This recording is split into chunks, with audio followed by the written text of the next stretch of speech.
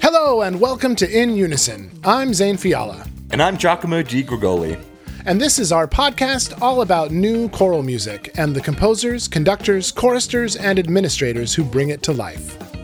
Let's start the show! Hey everyone, Giacomo and I have a special place in our hearts for the choral music of the Philippines. We, in fact, have many mutual friends who were raised in the Filipino choral tradition, and thanks to our dear friend Robin Estrada, we were lucky enough to get not one, but two incredible choral conductors to join us for this episode of In Unison. I know I left this interview inspired by these ensembles' dedication to excellence, and I'm sure you will too. Now, it was hard to choose which ensemble to feature first, so let's start with the older of the two groups, the Philippine Madrigal Singers. This first music selection is a classic and popular Visayan lullaby, in which we hear a nanny or perhaps a grandmother lulling a baby to sleep, telling the baby that his mother went out to buy bread. Listen for the incredibly beautiful soprano descant solo in the middle, sung by Katrina Marie Saga. This is Ili Ili Tulag Anay by Ailey Matthew Mariano, featured on the album Ephonos. Bye.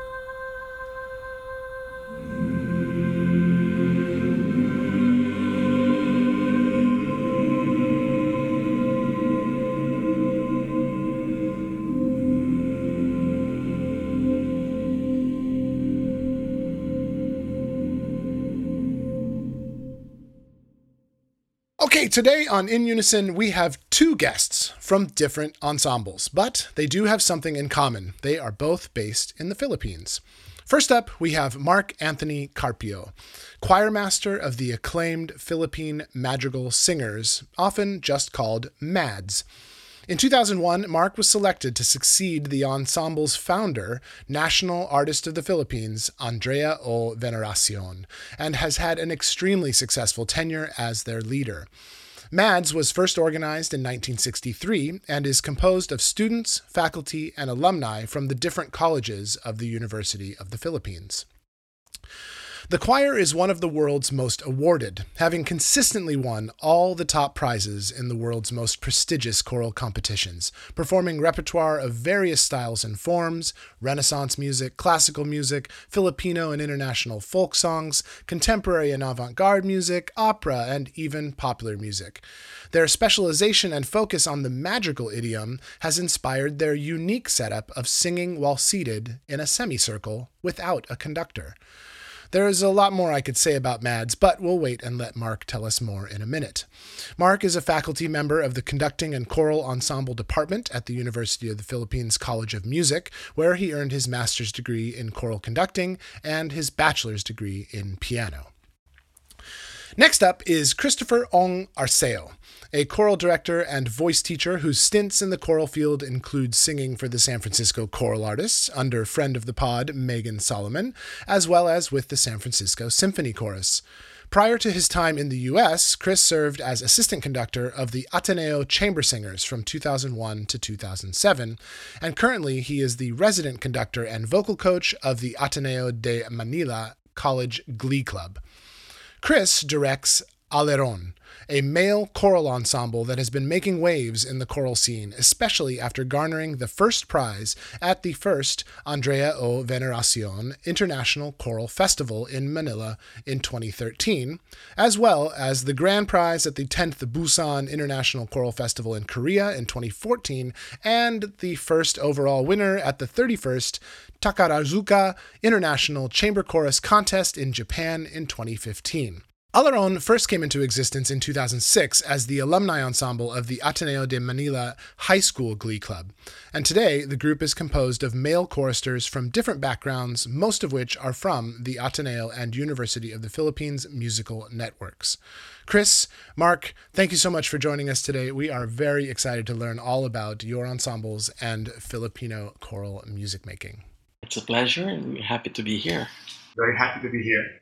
Hi, gentlemen. So your reputations definitely precede you. We have several friends who've sung in both of your organizations who have told us all about a little bit about you, but our audience maybe hasn't had the chance to get to know you.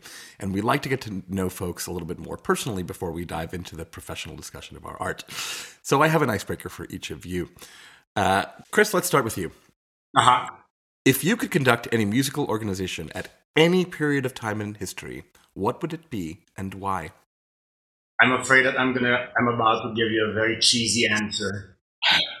We like cheesy. It's good. Dad jokes are welcome on this podcast. Of course, there are incredible amounts of, great ensembles throughout history, but I've always seen myself as a reluctant conductor. And, I tend to put those ensembles on such a pedestal that I wouldn't even dare to imagine myself going in front of them and giving them direction. So I suppose I would say the 20th century and conduct the very choir that I'm conducting right now, which is Aleron. I like that. I don't think that's cheesy at all. I think that's great. You're happy to be right where you are. Yeah. You are present. That's good. Very good. That's great.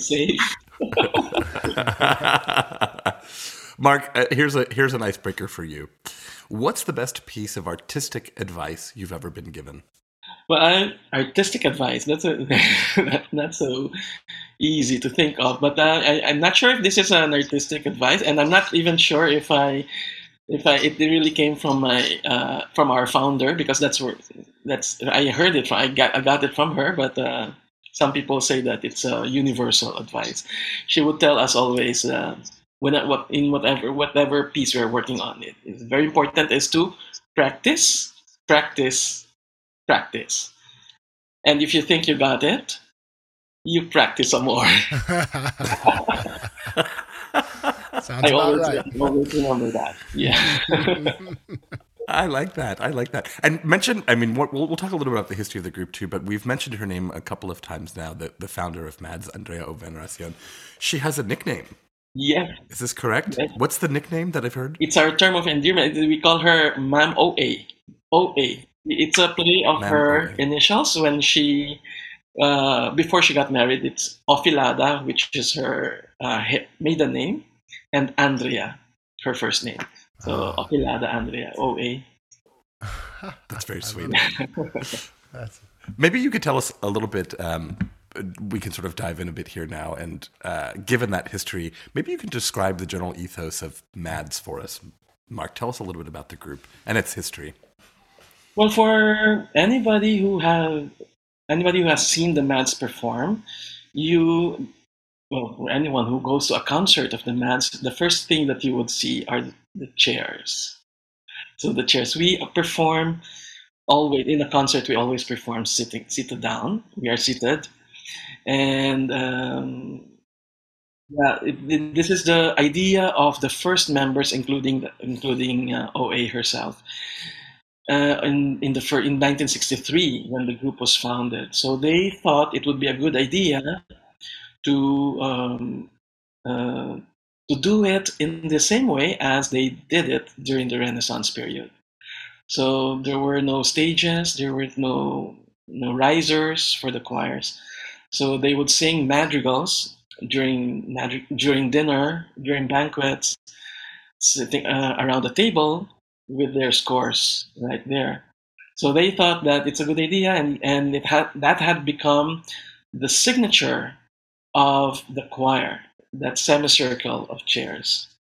So, and in that way, our founder also thought that it would be good for the singers to sing directly to the audience, because when we perform, there's no conductor at the center. The choir master sits at the edge of the formation. and do you sing also, Mark, or do you just direct while seated, or do you also sing along? In some songs, I do. Okay. Yes, but generally, I direct from there. Yeah, and everybody, all the singers are encouraged to sing directly to the audience, as I was saying, and in fact, we have this custom that we don't just look at anything or a blank space or at the wall. We try to look at people. We try to look at people direct. We choose a particular person in the audience and we sing to him. And then in the next song, we move on. Or maybe after a few bars, we go to the next. So that's we try to always connect. Everybody knows that our purpose is to connect to the people, and we do that by doing that zero position in the audience. And the singers or the choir is, when we perform, we keep the number of singers to around 20. So it is quite competitive, if you can say. So before you can get into that circle, that semicircle, you have to sort of prove yourself first. It takes time, and when you get in, when you finally get into the semicircle, you also everybody needs to have feels that responsibility to uphold or raise the level of performance that was laid down by the previous batches. So that there's that kind of I think I can call it a healthy competition, and everybody wants to be good and to be better all the time. Huh. Sorry, Giacomo, I actually got to see MADS perform at San Francisco State University when I was a master's student. I think it was when I was a master's student. It's possible that it was when I was there as an undergrad, but regardless, I remember, it was either 2006 or 2002. Okay. So one of those, it depends on which time I was at San Francisco State, but I recall coming into rehearsal for the day, and there were the chairs. I remember the chairs being set up in front of the room, and thinking, that's very interesting. I wonder, maybe that's just so that they can sit down while they're talking to us.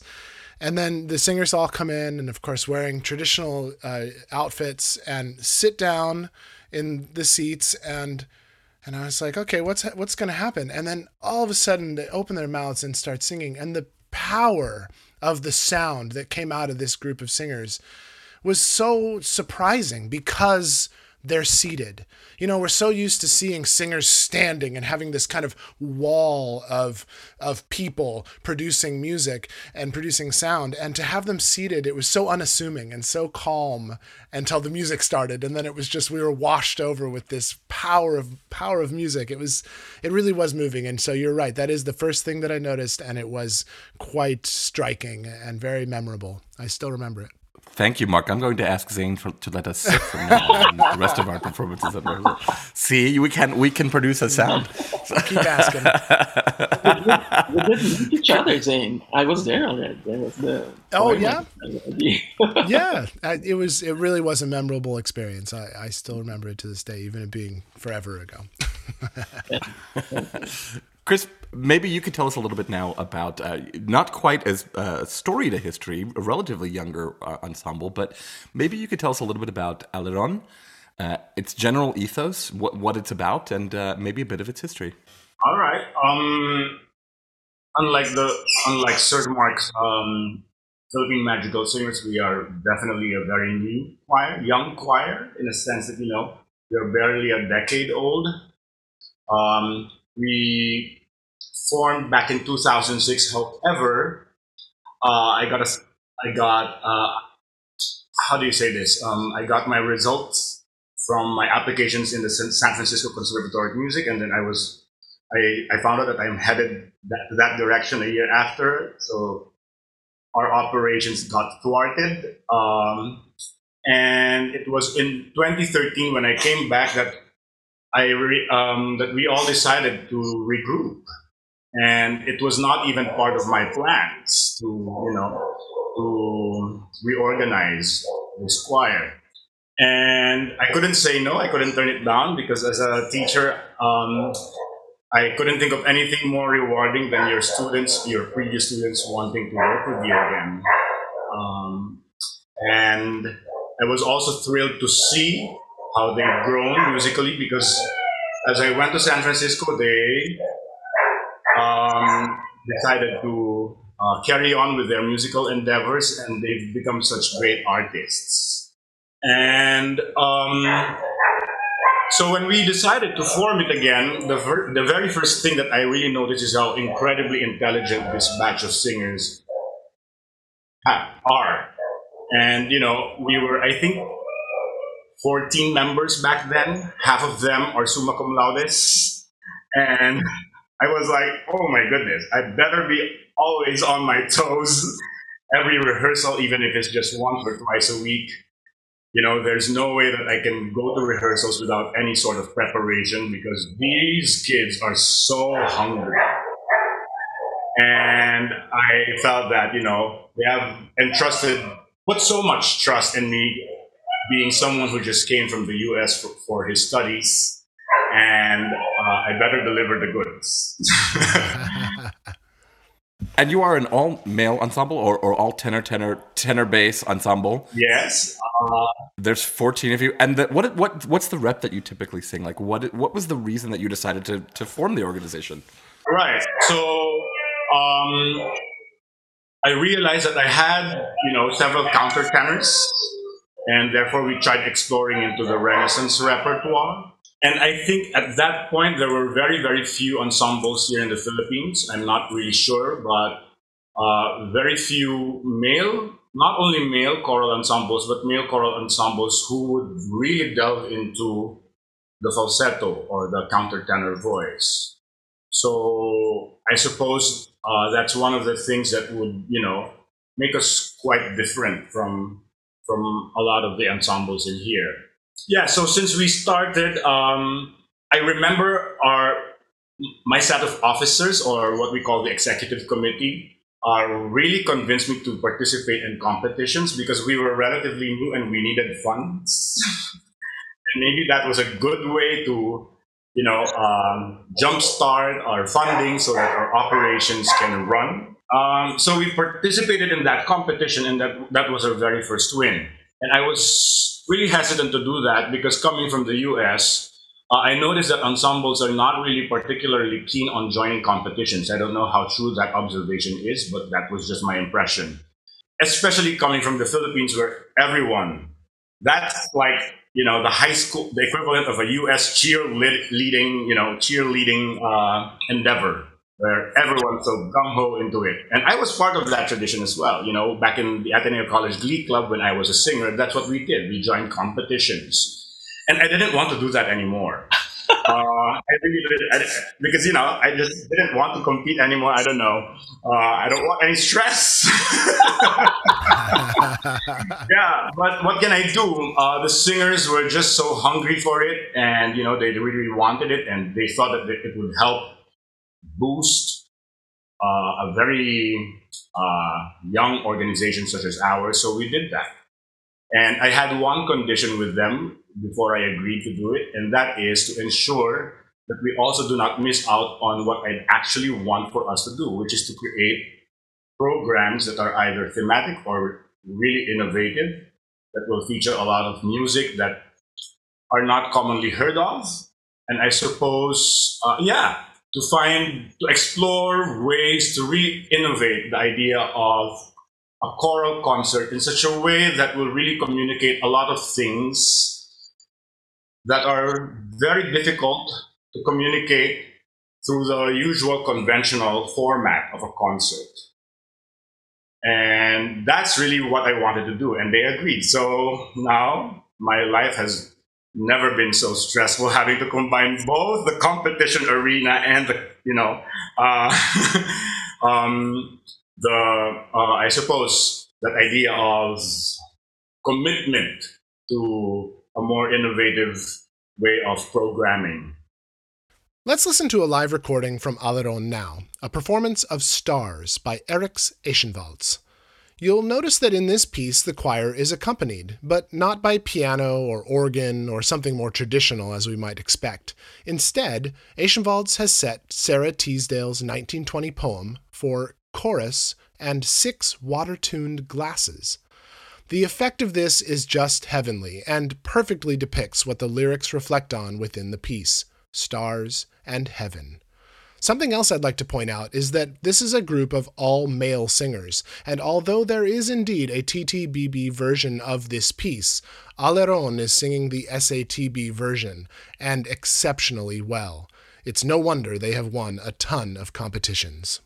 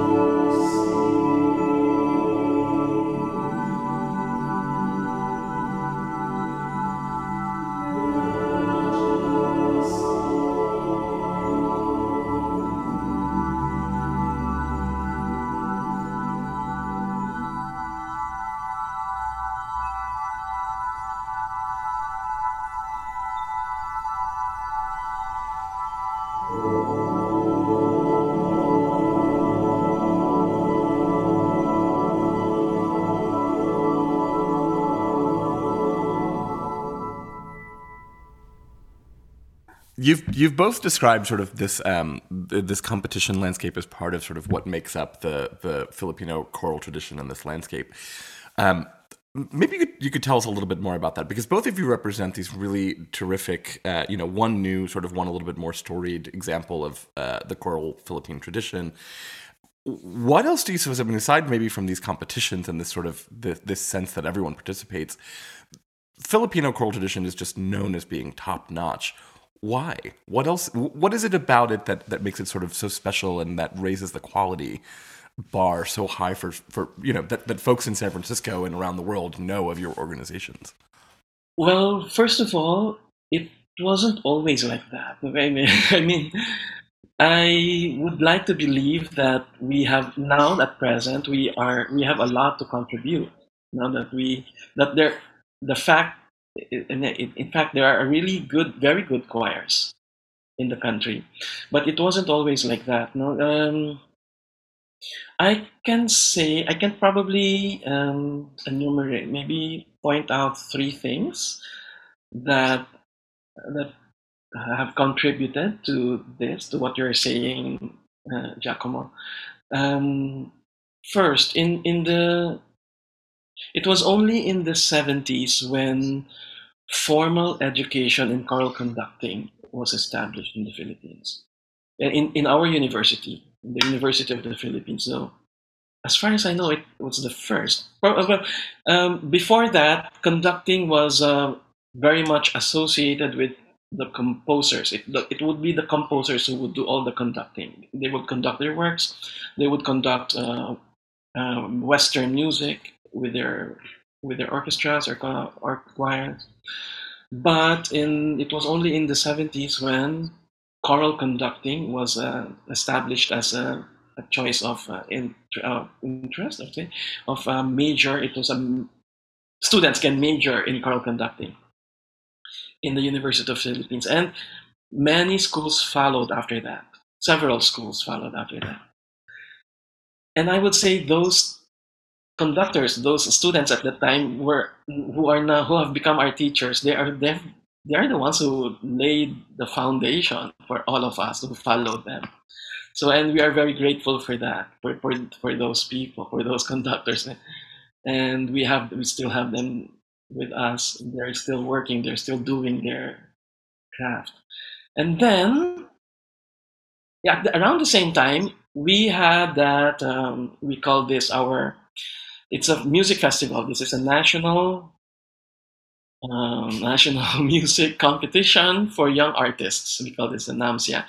And it's a project of the Cultural Center of the Philippines, which is our main venue for performances, and also of the Department of Education. So this is this is a way to promote performance and music performance among the students across the country. So they would get choirs or musicians, young musicians, singers, instrumentalists, and they would compete from all over the country, and then they would go to Manila and compete.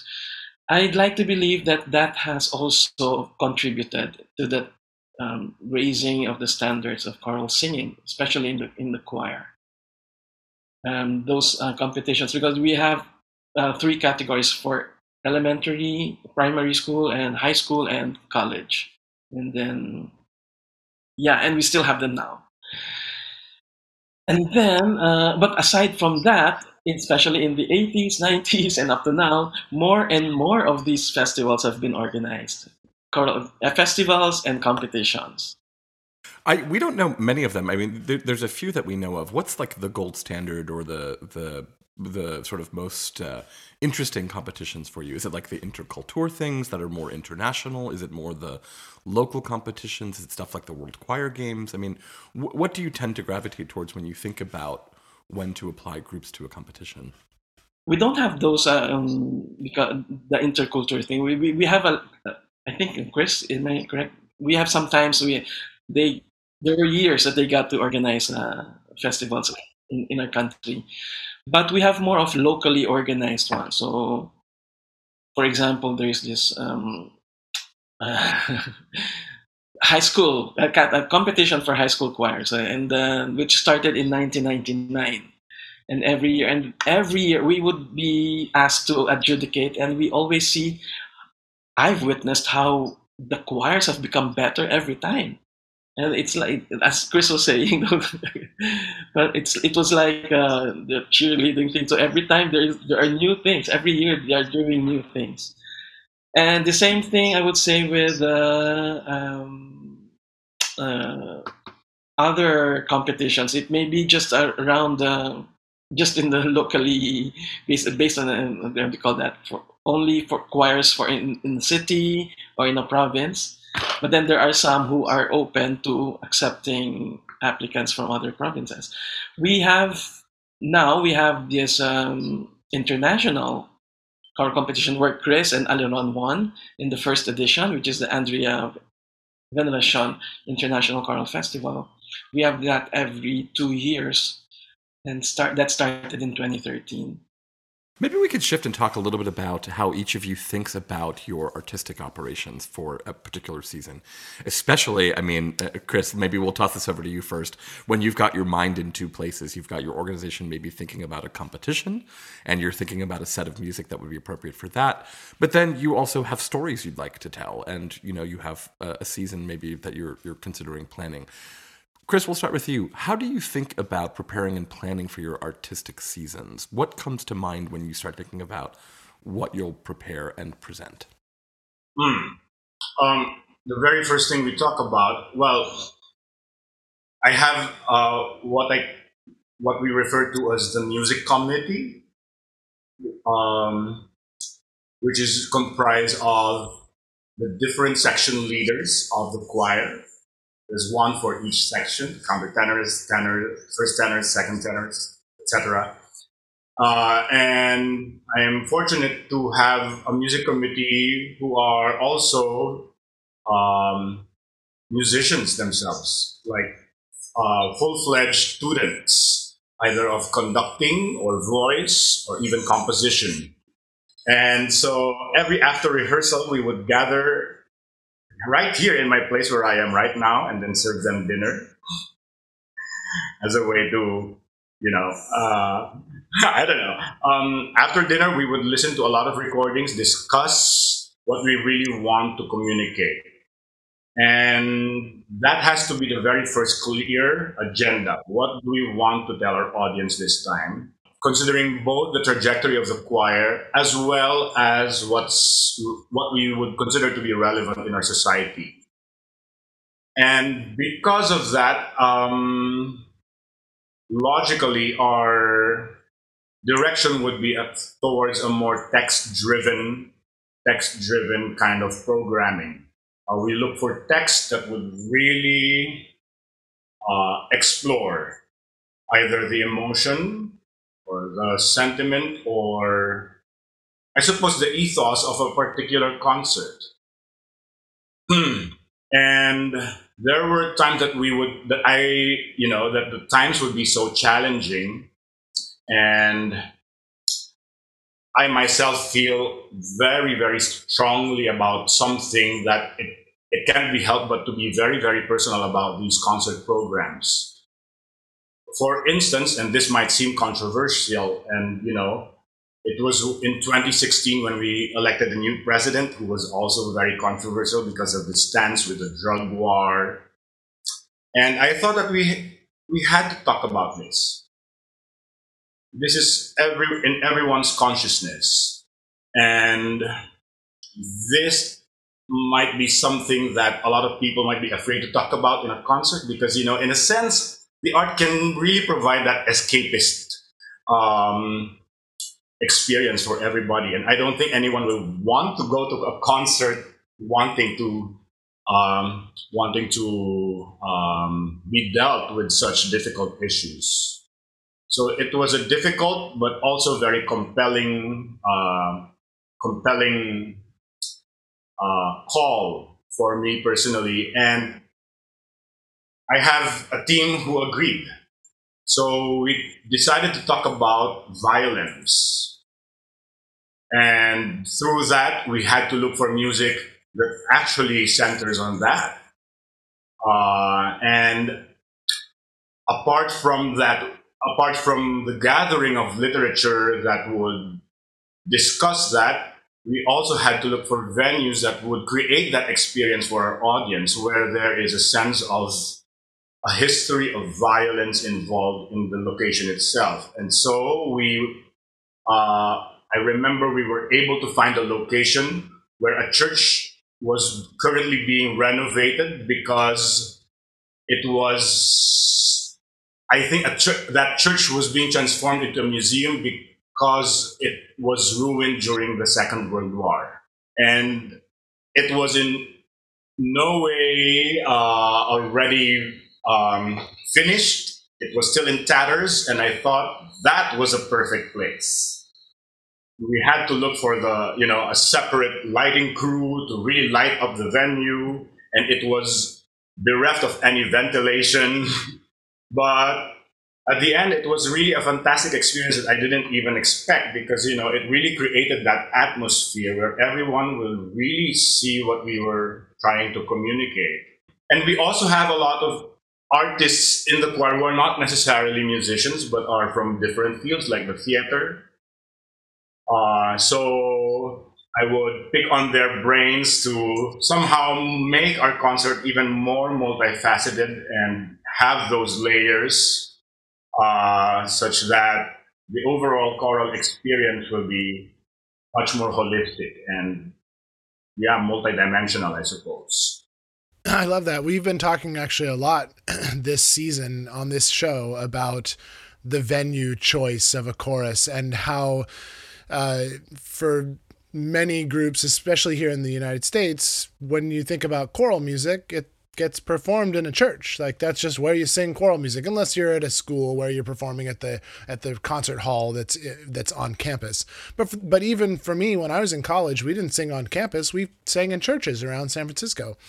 And that a church comes with certain ideas for certain people, and it can be a barrier for some audience members. And so I love that you're talking about finding other venues and different ways to bring choral music to your audience, and how to you the venue becomes an actor, a character within the performance.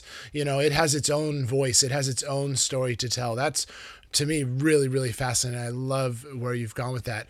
Mark, just to lob the same kind of question over to you, is that something that MADS considers as well as your programming? Are you looking to do things that are a little bit outside the norm and perform in churches that have no ventilation?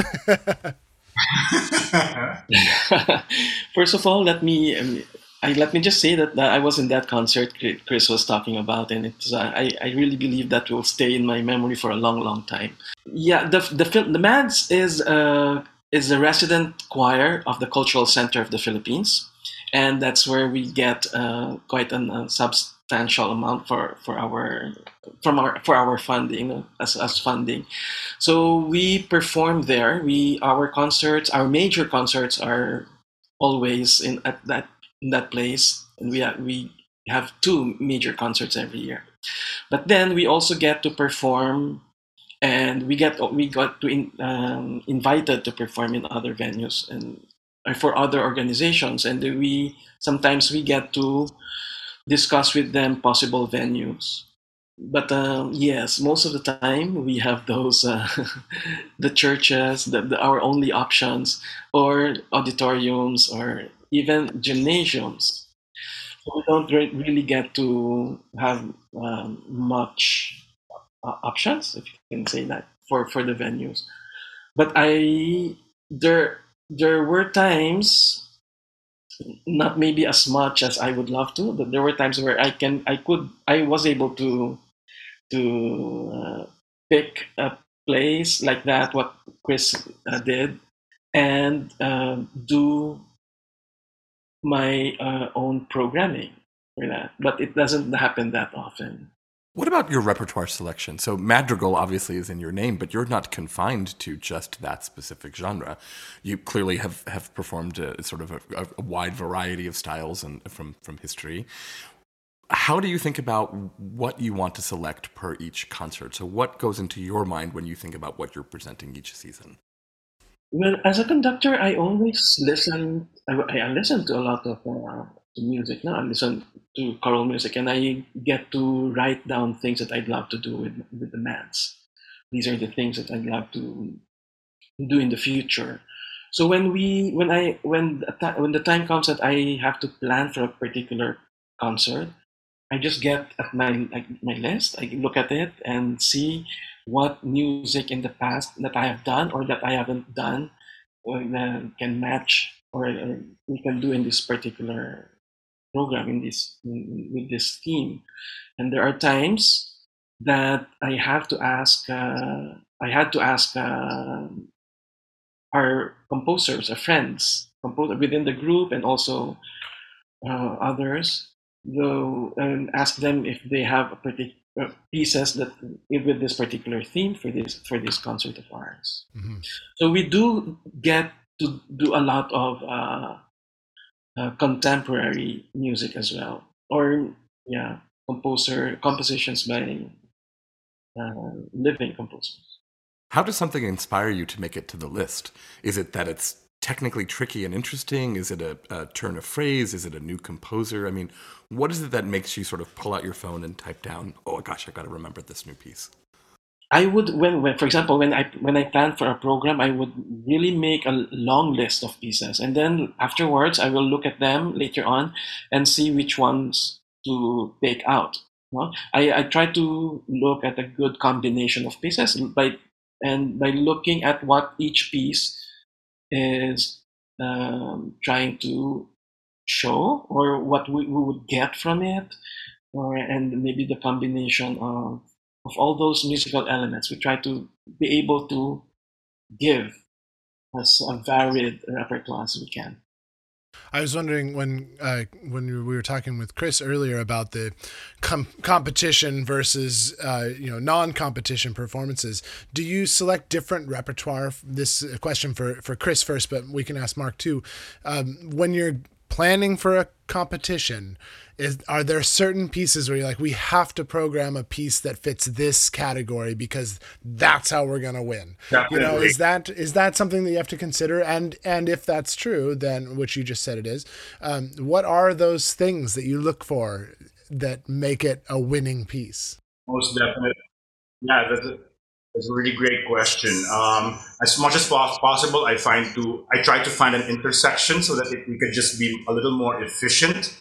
But most of the times I fail because the demands of the competition is just really different.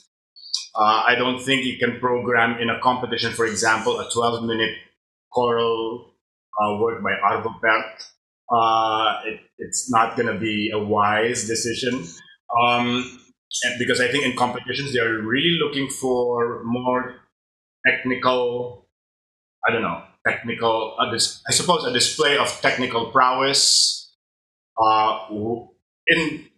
regardless of whatever aspect that may be, whether it's rhythm, vocal, pitch. So I have that at the top of my mind when I am programming for a competition performance or repertoire. Is it showcasing a certain element of virtuosity? And of course, I may be wrong there because there may be other aspects that I think the competition is looking for. But yeah, on the top of my head, that's definitely something that I won't necessarily consider for a concert program. For example, I could only care less about virtuosity when thinking about a concert program, as it is mostly text driven. Although I suppose that would still make for a good concert program if you incorporate such things if possible. Sure. Yeah. And Mark, you mentioned that Mads does a lot of contemporary music that's been being written right now. When you're preparing to go to a competition, do you lean towards more contemporary music, or are there like standbys from the standard repertoire that you tend to go back towards somewhat older music because it'll be more successful in the competition? Yes, I always look at the competition itself, or what is their thrust, and also in the different categories, because there are different categories, and sometimes each category has their own requirements, and they're asking for period pieces, for example. So I do have those period pieces that are in standby, uh, just so that they can provide contrasts in the programming, also in the style.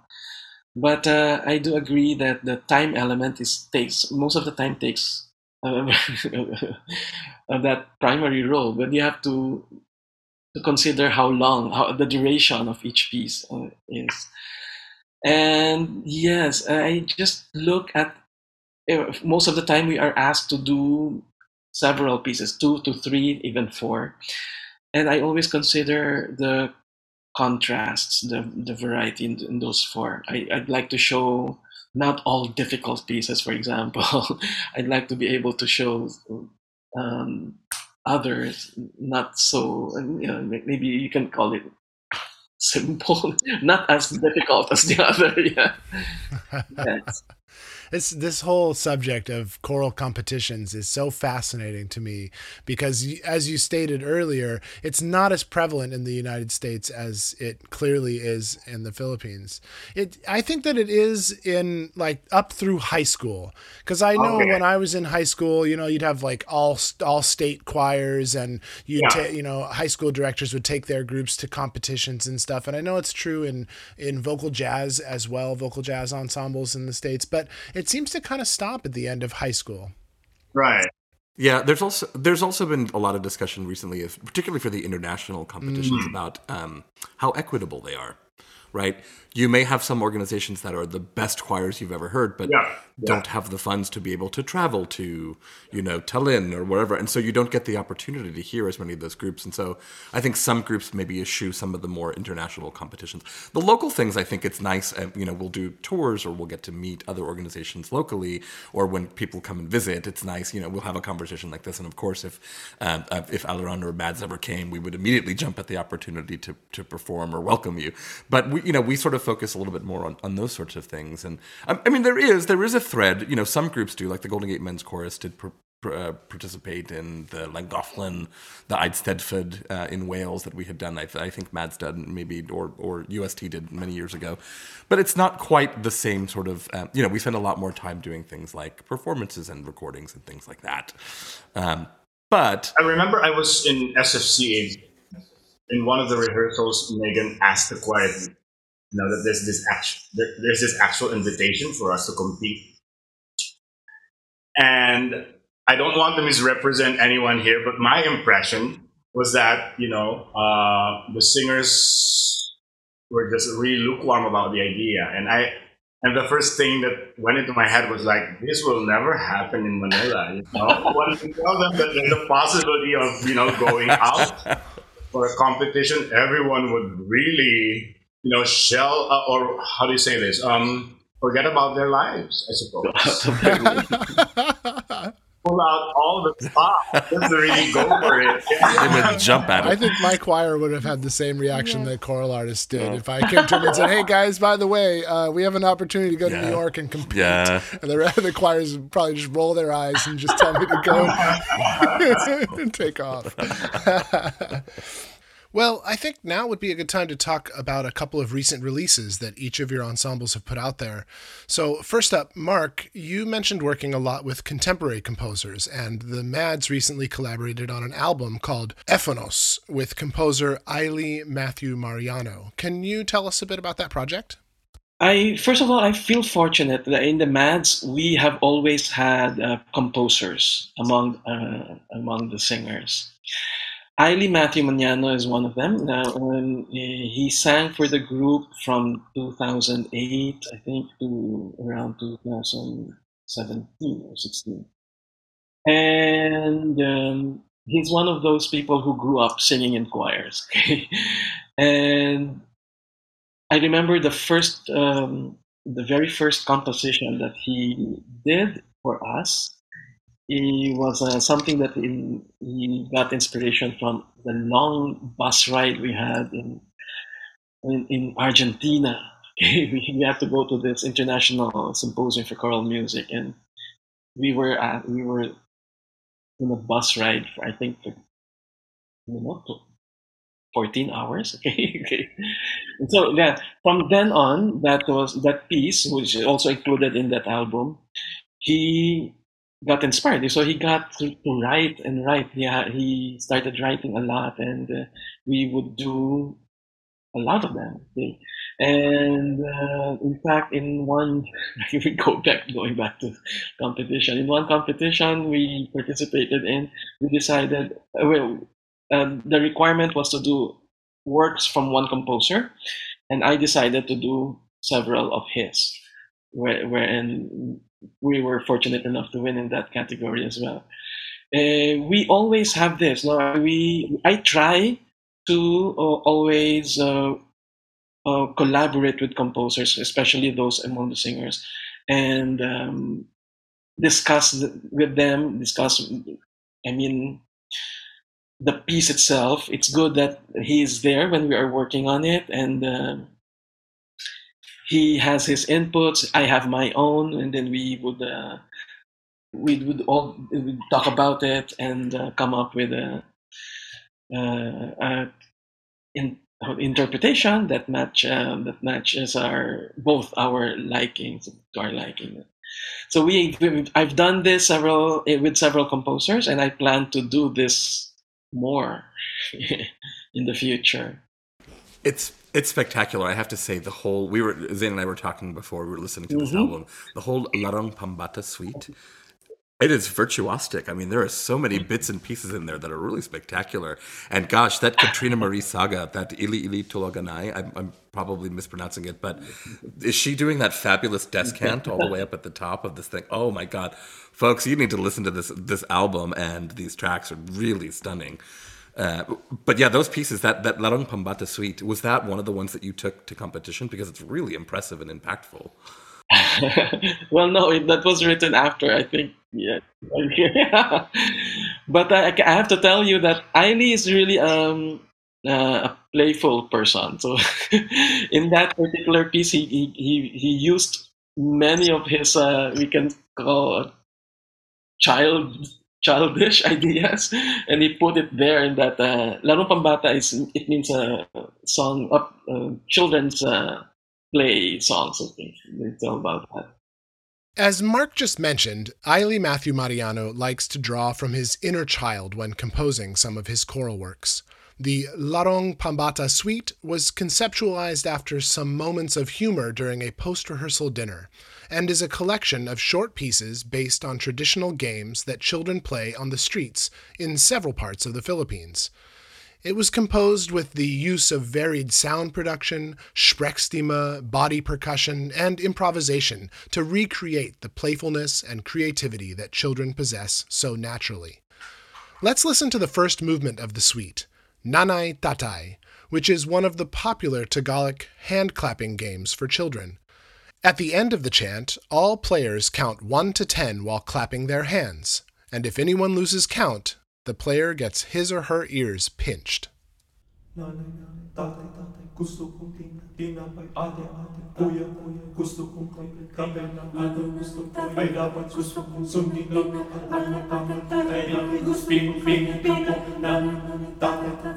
kong tinapay, tatay, gusto kong tinapay, ate, kuya, gusto kong kape, lahat ng gusto ko ay susundin ninyo, ang magkamali ay pipingutin ko. Nanay, tatay, gusto kong tinapay, ate, kuya, gusto kong kape, lahat ng gusto ko ay susundin ninyo, ang magkamali ay pipingutin ko.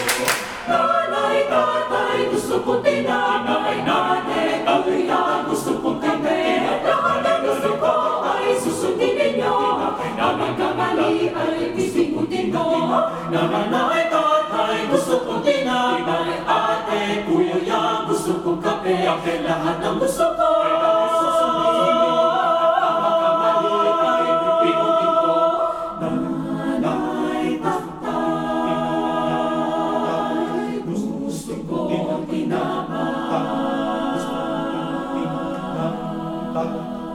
kong tinapay,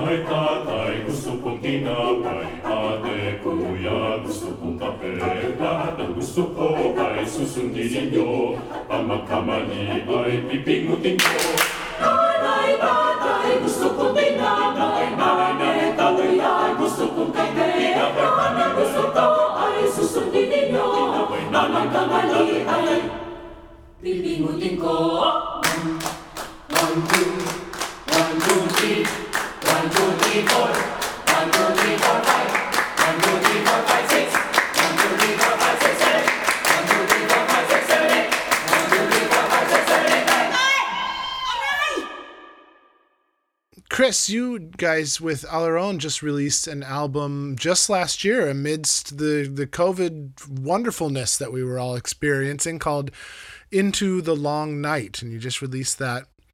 Can you tell us a bit about that project? Yeah, it's just a short compendium, I suppose, of some of our live recordings.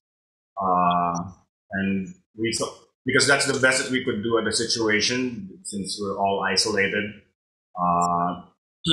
So we just gathered some of the recordings that we really like and hope that we, maybe that it's through Spotify we could share it to people, since we haven't released them yet ever, even before COVID. And thus far we have only really produced 2 albums, and one is Dakilang Hiwaga, which is the Tagalog translation of O Magnum Mysterium.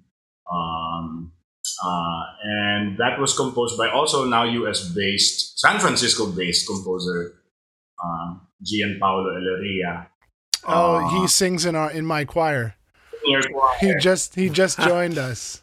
Who just joined International Orange Choral. I think we'll never run out of names. Yeah, I had a good feeling about GP. Yes, yeah. we're clearly sister organizations here. I love it. And GP is one of my all-time best friends. So I'm so glad that he was very much willing to adapt it from an S8TV setting into more of a all-male with a countertenor kind of format. So far those were the only 2 albums that we have released thus far. The pandemic has been quite challenging, of course. Our next project supposedly was to have a collaboration with Jan Schumacher of Germany to come here to conduct us in May of 2020, but that was unfortunately thwarted because of the whole but hopefully we can get back to that, because it seems like the situation is slowly improving. Since Chris just mentioned it, let's go ahead and listen to a track off that live album from Alaron. This piece was written by a composer who I am happy to say now sings with the International Orange Chorale, Gianpaolo G.P. Elleria.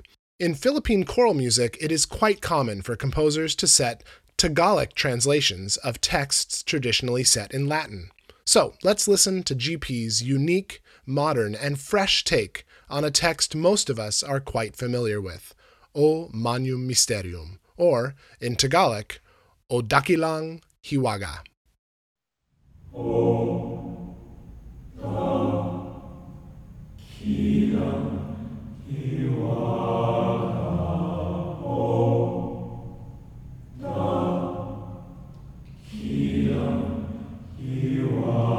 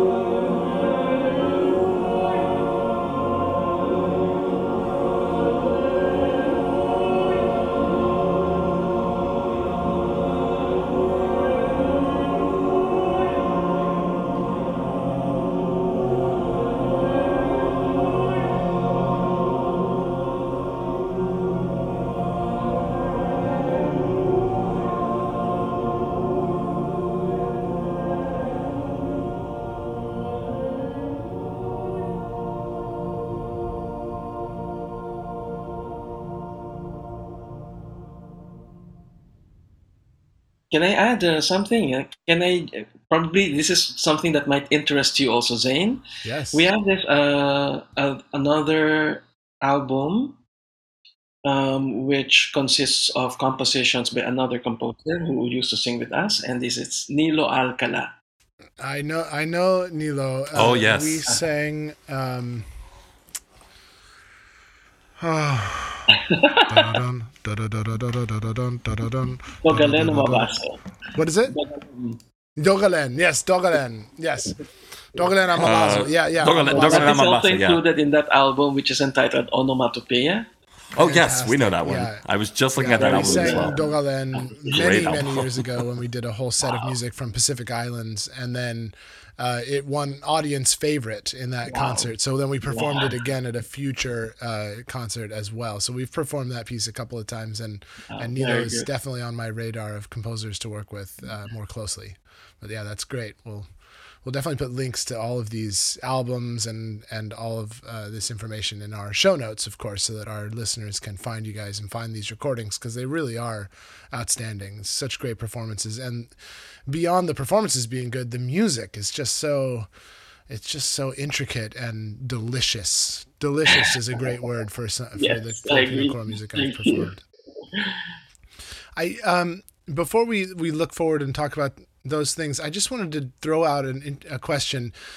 So as I was reading the bios about both of your organizations, they're both heavily populated by alumni of educational institutions, either collegiate or high school. You know, it feels like both MADS and Alaron are gaining a lot of their members from this network of singers that have all come through the university system.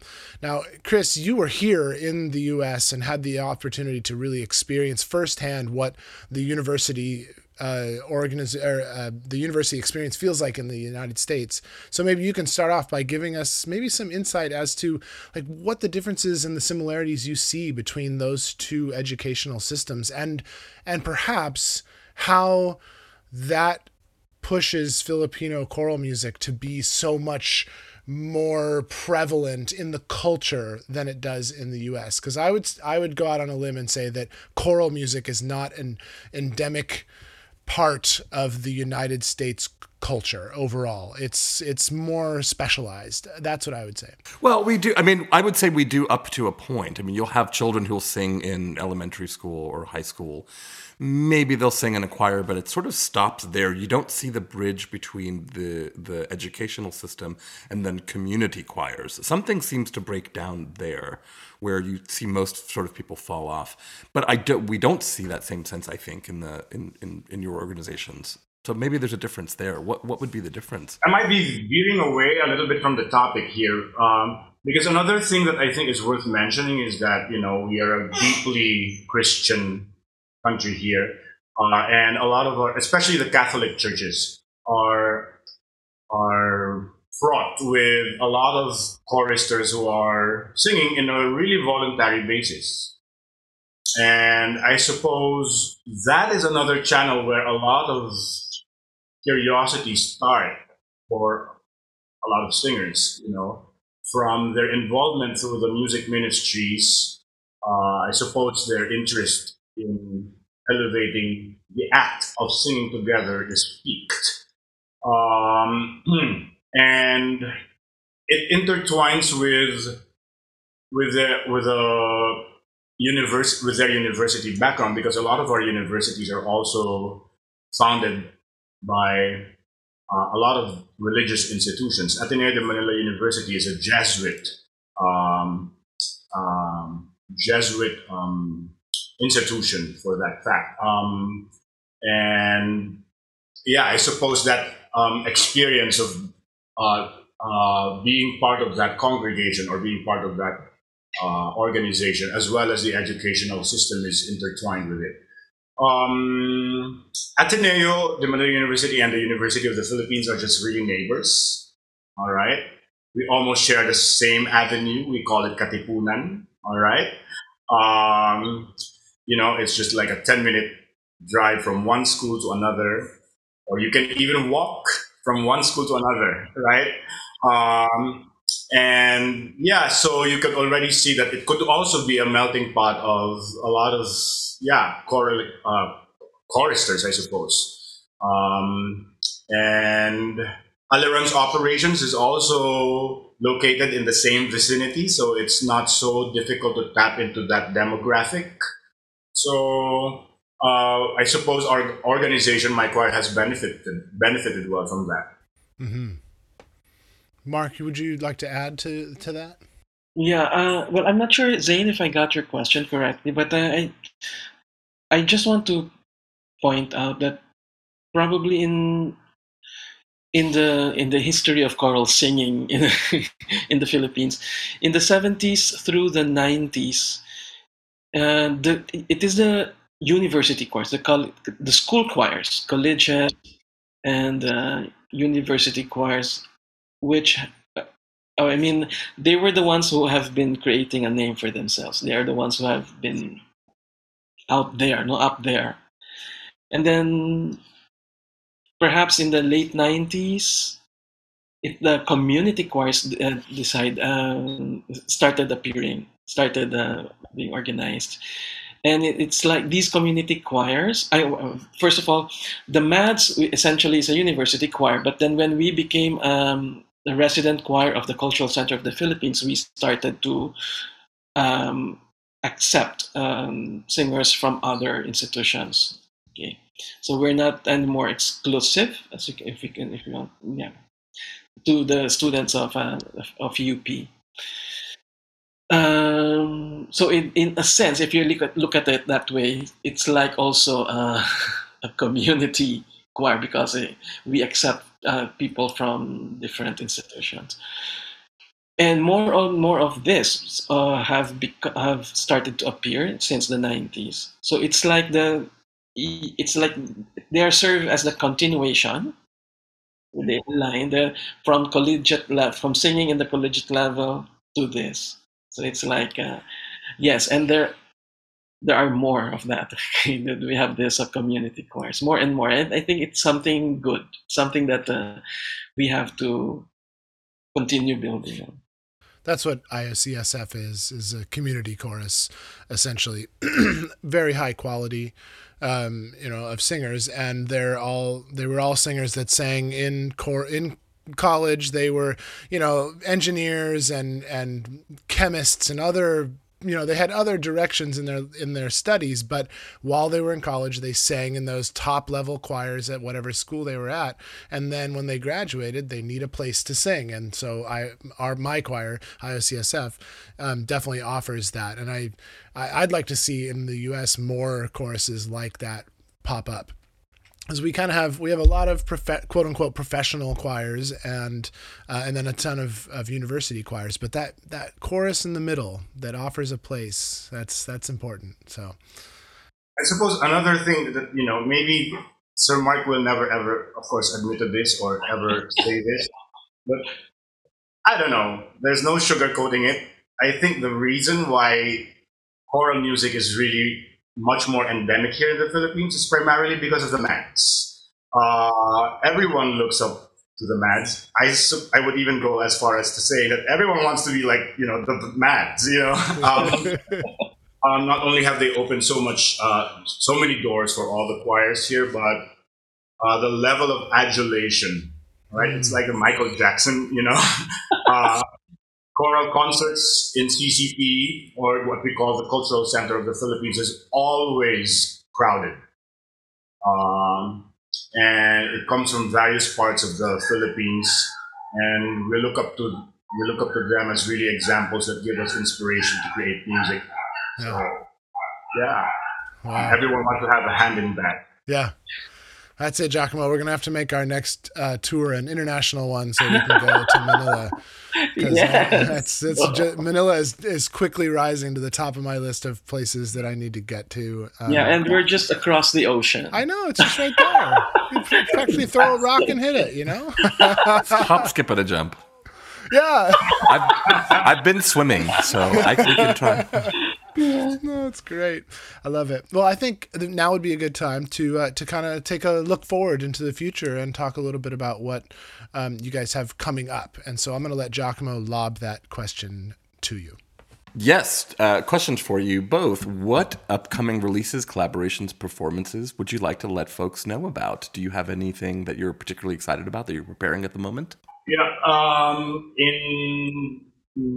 Wait, where are we now? March. Sorry. In April.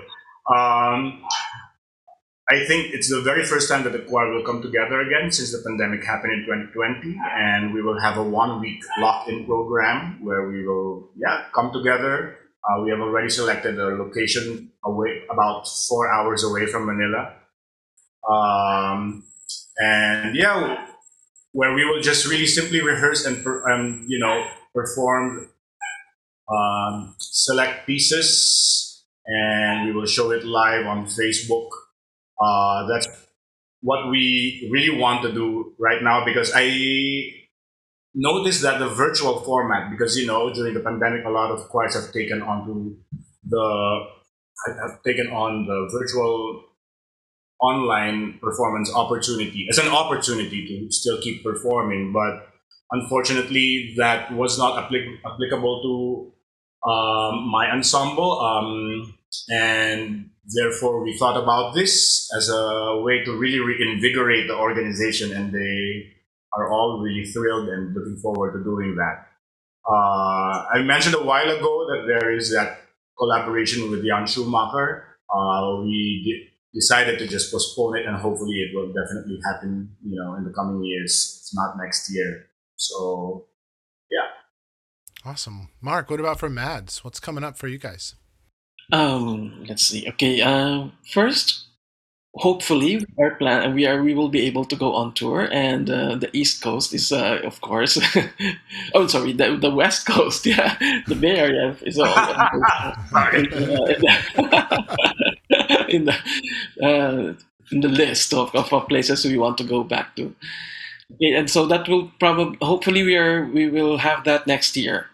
So next year is also we are celebrating our 60th anniversary. Yeah. And that tour is part of that. And sometime in March, April, around this time, yeah. And then for our 60th year, we are finally opening we are building what we have been wanting to build, which is a choral center, a center for the where we can hold all our activities, because the Mads is not just a performing company. We also organize a lot of workshops and educational activities. We plan to have it there, and so that's what we have been trying doing fundraising for lately. Well, it just so happens that the International Orange Chorale of San Francisco turns 20 next year. Ooh. So if you wanted to come and do a joint concert, I think an anniversary concert here in the Bay Area would be a great idea. We would love to host you all at any point. I don't even have to ask. Same look on his face basically says, yes, this is a very good idea. Let's do this. I'm certain you would find quite a home in San Francisco. So we would love to have you here. Maybe you can also, in the meantime, while we wait for your tours and for y'all to make your way here, can tell folks where we can follow along online. Where can we find you on YouTube, social media, websites, those sorts of things? Well, for the Mads, the most active is the Facebook account. So we have a Philippine Magical Singers, and we're picking up on our YouTube channel. So again, you can just look it up, Philippine Magical Singers there. And that's it. But Facebook and YouTube. All right, we'll put links to that in our show notes for sure. And then, Chris, you mentioned that Facebook is a place where you're going to hopefully do a little live stuff in the coming event that you have. Is there any other spot where we should direct folks to look you up online? Just Facebook and Spotify, I suppose, for our recordings. And of course, there's websites for both ensembles as well. Yeah. Okay. we'll definitely put links to all that stuff in our show notes so people can come and learn more about it and listen to these recordings. And we'll have played, by this time in the conversation, we'll have played a few selections during the episode as well. So our listeners will have heard the joyous sounds of both of your ensembles. Thank you, Zane. Well, this has been really fascinating. I feel like every time we talk about Filipino choral music, it's like it opens up the floodgates, and I just want to talk for a few more hours. And I'm like, we'll just do a whole series about it because it's just so. We've used the word endemic a couple times, which of course is talking about COVID, and then the word endemic comes up. It's like, that's a dirty word nowadays, but it does feel so much a part of the culture in the Philippines. Choral music does that. It's, for me as a choir director and a lover of choral music, is very inspiring and something that I'd like to see happen more across the United States. The Bay Area, we're lucky. Here in the Bay Area, we have a lot of choral ensembles. Choral music making is definitely something that's important to people, but I'd like to see it spread. That would be really nice. So we can take some pages out of your books. But this has been really great. So wonderful to talk to you both and to hear about your ensembles. And I'm sure we're going to have another conversation. We're going to have a whole episode just about competitions. I know we will. But thanks for taking the time, and we'll look forward to connecting with you both again soon. Thank you. Thank you too. Thank you. I'm so happy to be here. Okay. Let's finish off today's episode with one final piece performed by the Philippine Madrigal Singers. We mentioned it briefly during the conversation, and because IOCSF has also performed this piece, we thought it would be a fitting end to the episode. Written by Nilo Alcala, the piece Dogalen a Mabaso, based on a chant from the Maranao people of the southern Philippines, tells the story of a woman who fell in love with a sultan. She snatches a lucky charm from an old woman to enchant him, but the charm falls from her window and into another woman's hands. When the sultan passes by, the charm is presented to him by its new owner and he is lured away, breaking Dogalen a Mabaso's heart. Dogalen, dogalen, dogalen, dogalen, dogalen, dogalen, dogalen, dogalen,